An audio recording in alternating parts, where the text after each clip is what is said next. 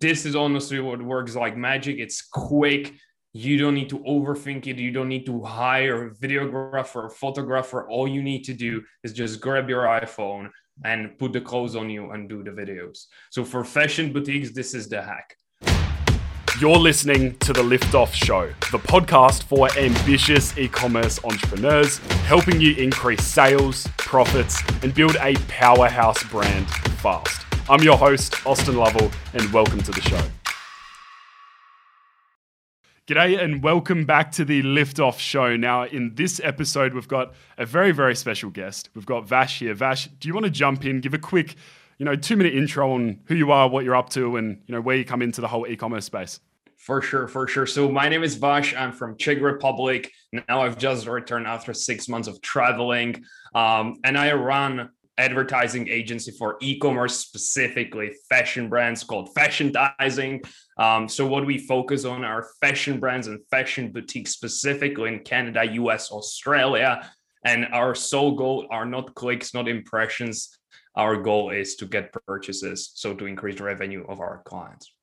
For sure. No, I think it's really exciting. Why I was keen to chat with you today and have you on the show is because of that unique focus on fashion and fashion boutiques. And when you look at a lot of agencies, they're, more e-commerce broadly, every kind of niche from supplements to apparel to fashion to jewelry, everything in between. But you've sort of picked that one niche of fashion boutiques. Why is that? I'm just genuinely curious to know. Yeah. So to be honest, at the beginning, I was just going after a very broad spectrum. So we work with food companies, we work with tech companies, we work with cosmetic brands, but we started to have few fashion boutiques, especially for women. And that's where we really enjoy working with those owners. It was really fun. I felt like we are one team. It's not like very formal relationship. It was like, hey, do you want to come over to Canada? We can do barbecue together. And I was like, wow, I would love to work with these people. And we become better. Even my team members started to better understand the fashion industry. And we were like, okay, now we have, I believe it was around 10 clients back then in fashion specifically. And we were like, wow, we are getting good results. And if we niche down, we will be able to provide even better service, which is our main goal for our clients. And that way we just say, okay, let's do it. And now all the efforts we are doing, we focus on women's fashion brands and fashion boutiques.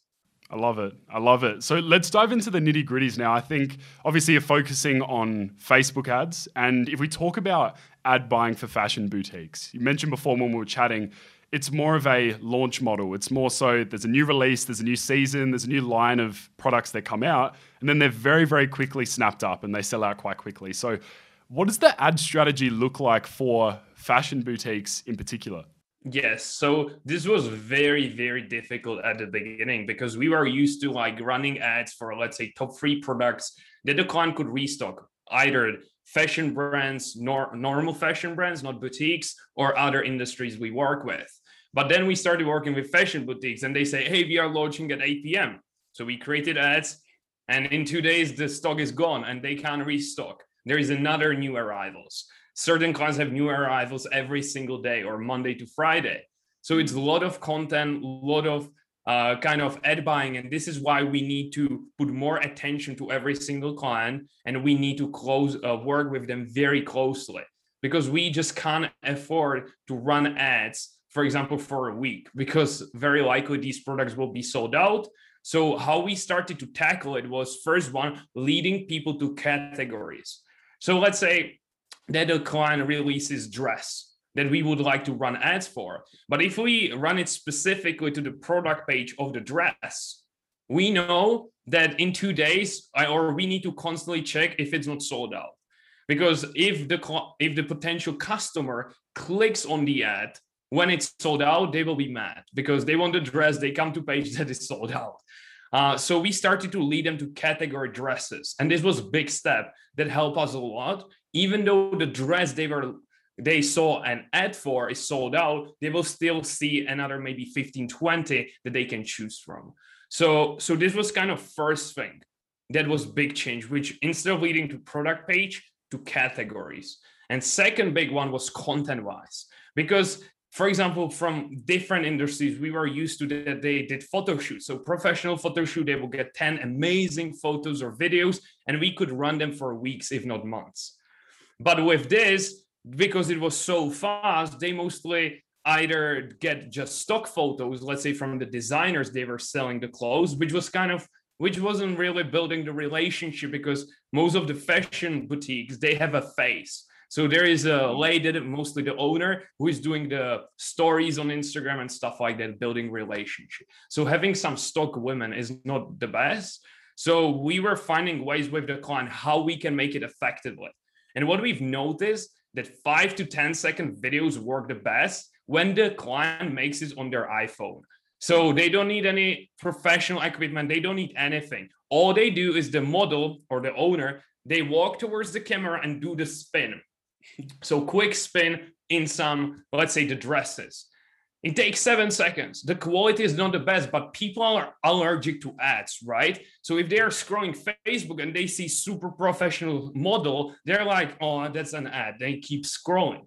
But if it's like iPhone quality, and if it's kind of 5-second video, a girl smiling, they will be, isn't it my friend? Or who is that? You know? And so they pause to watch it. And this is what was a win-win, because first, it's getting great results to us.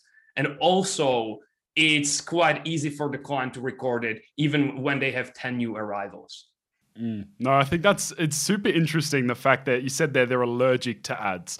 And I've never put it in that way, but it does make sense. You scroll through, I think it's every fourth post on your feed is now an ad, which is ridiculous. And you're scrolling through and people are obviously there to consume content, not ads from brands. So I think it's a really interesting way to do it, where you get them to shoot 7 to 10 seconds on their phone. They're not going to say no to that. It's super easy. And you're just removing all of that professionalism from it, but they still work so well. And when did you start noticing that? Did you initially run like higher production value ads for some of these brands and it just didn't work, and then you went to this new style, or has it been pretty much from the start? You're always looking for native, real style creative. Yeah, so we were kind of, as I said, there was the stock photos and we need new ones, but we understand that most of these owners, they are super busy. They have still a team, but they still manage a lot of things, buying new clothes, new arrivals, and stuff like that. So we were like, okay, what works really well are short videos. Nobody's going to watch 2-minute video, especially for clothes. So we were like, okay, let's keep it shorter. And one client came up with this. When the model went towards the camera, did spin, and we started running it, and it started to work really well. So from that point onwards, we told it to all of our clients. And this is, I believe, biggest advantage of clients who work with us, is they say, Vaj, you are giving us insights. Because a lot of people need guidance on content. But if I work with cosmetic brands, fashion brands, food brands, I wouldn't be able to have these insights. I would kind of just guess. But now, because we have all fashion clients, so if one is absolutely killing it, we can then actually help the other brands to implement it to their business. So it was a little bit coincidence. We initiated by the length of the video, but the style of the video on iPhone was initiated by our first client who has now been with us past 15 months. Awesome. And let's break it down to the brass tacks. Like, for when you're telling a new client, these are the kind of videos we need, what do you say to them? Do you need it 10 seconds? Do you need it vertical? Do you need some sound? Do you need them to literally just walk up to the camera, do a spin, and then that's it? You know, just so we can really break it down. And I guess anyone that's listening who can now go and do this ad type and start using it, what do you tell them? For sure. So what I tell them, you need clean background. So you definitely don't want to do it in a messy room, but most of these clients have warehouse where they mostly have already a room for quick photo shoots, or where is at least wide wall, or maybe even logo back at the wall. And all they do, literally, they grab their iPhone, they put it like this, and then just the model walks in, they know how to walk, and then do quick spin. Sometimes it's 4 seconds, sometimes 5 seconds, doesn't really matter, but less than 10 seconds work for us the best. And this is honestly what works like magic. It's quick. You don't need to overthink it. You don't need to hire a videographer or photographer. All you need to do is just grab your iPhone, and put the clothes on you and do the videos. So for fashion boutiques, this is the hack. And then you can use these videos on your Instagram or Facebook on organic posting. So it has multiple kind of usages. No, I love it. I love it. It's so easy, so simple, and I feel like anyone can really do it. I feel like there's a big perception around ad creative. I think it's getting less now where people realize it doesn't have to be ridiculously professional. It doesn't have to be shot on a $10,000 camera just to convert well. People can shoot it on their iPhone and it's going to get a really good return most of the time. So no, I love it. And now we sort of change gears. I think this is a hot topic and I know everyone has their different opinion on it, and that's iOS 14.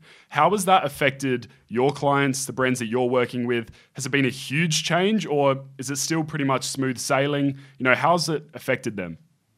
Yeah. So I don't know when it actually happened, but like in the past 2 weeks, it was a little bit more impactful, but not in terms of like the client's revenue.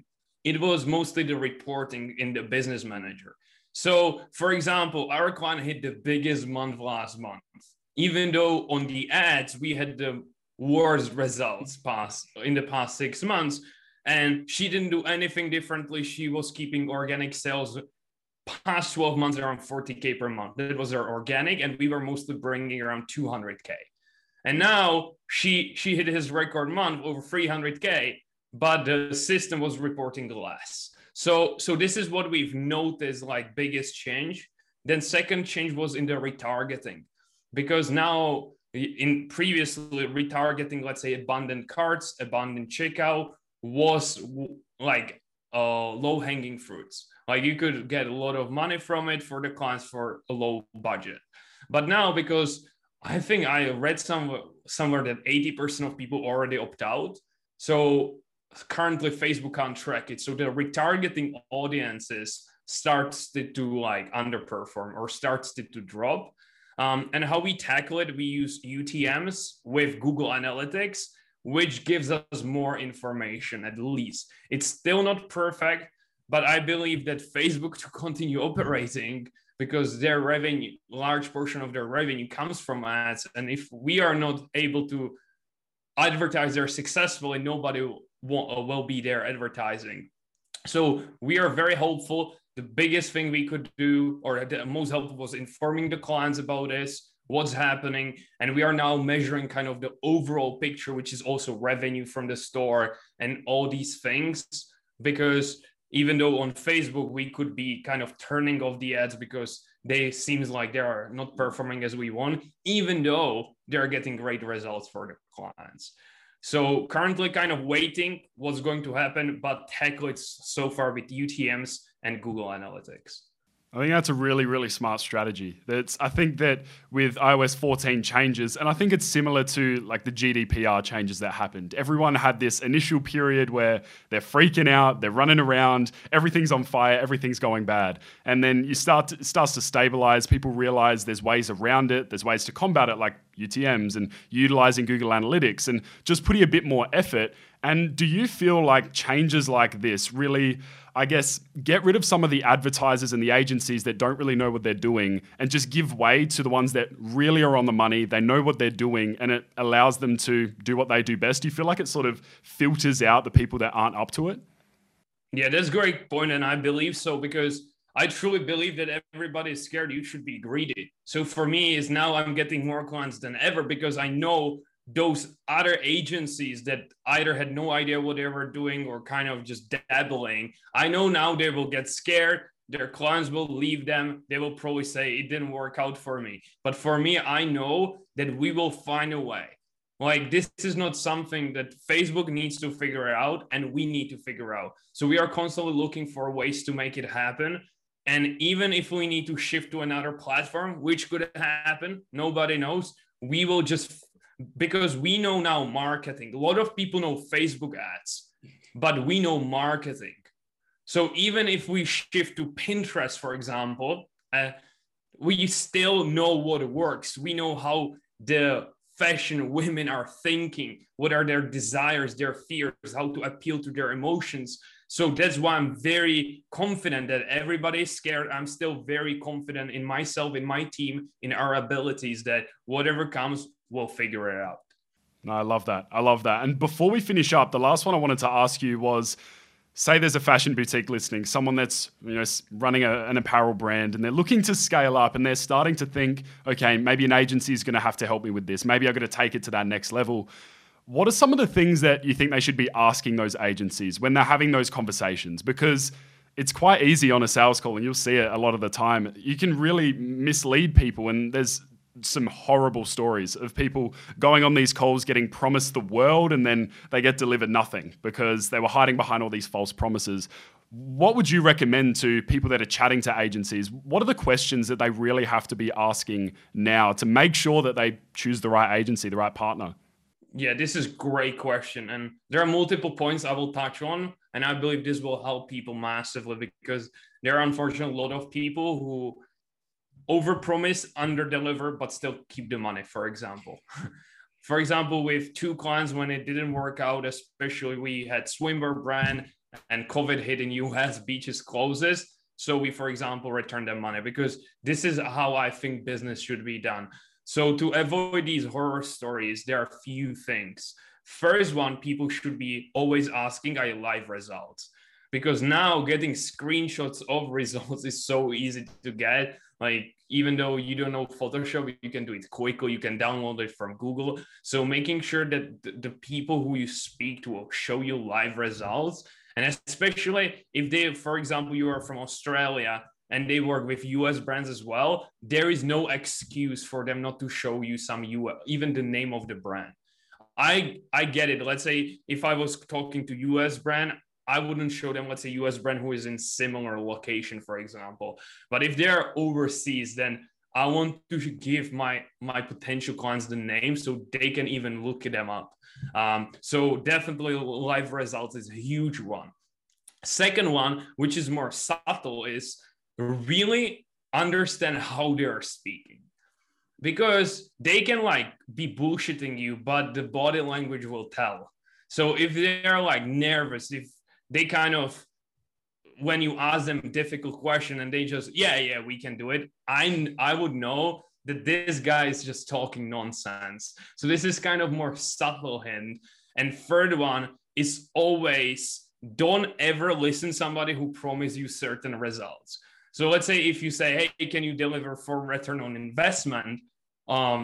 If they say yes, then leave the call, because nobody can promise it. I had almost identical brands. To one, we get 6, to this very similar brand, we get half of it. So you can't ever tell, because there's so many moving parts that play a role, that we can never promise certain results that we will be able to hit, let's say, for return on investment. So if you ask this question, they say, yeah, we can do that, be very, very aware. So these would be the 3 tips when you are choosing an agency. For sure. No, I think those are extremely valuable ones. And I think for anyone listening, I think it's just the willingness to ask those questions and not feel just because they're an agency that they can deliver results, because not all agencies are made equal. There's people like Vash that they're doing it right. They're open to transparency. And I'm seeing a lot of agencies now stop. They're starting to fall away because they were never focused on the ethical side from the get-go. They weren't focused on results. They just wanted to get that retainer, grab it, mess around inside of Ads Manager for a little bit, then just leave. And then you're sort of stuck there with these brands that have these terrible relationships. And let me just, one more tip that came to my mind is definitely kind of ask them how they work. Because everybody has different preferences. But let's say I tell my clients, I don't want to be just your service provider. I hate that. I don't want to say, yeah, we have some guy doing your ads. No, we want to be extension of your team. So meaning that we work very closely. My goal is not to have 300,000 clients. I would rather have, let's say, 30, 40, where we work really closely and they get personal attention. And I believe this is super important, because I know your brand is like a baby.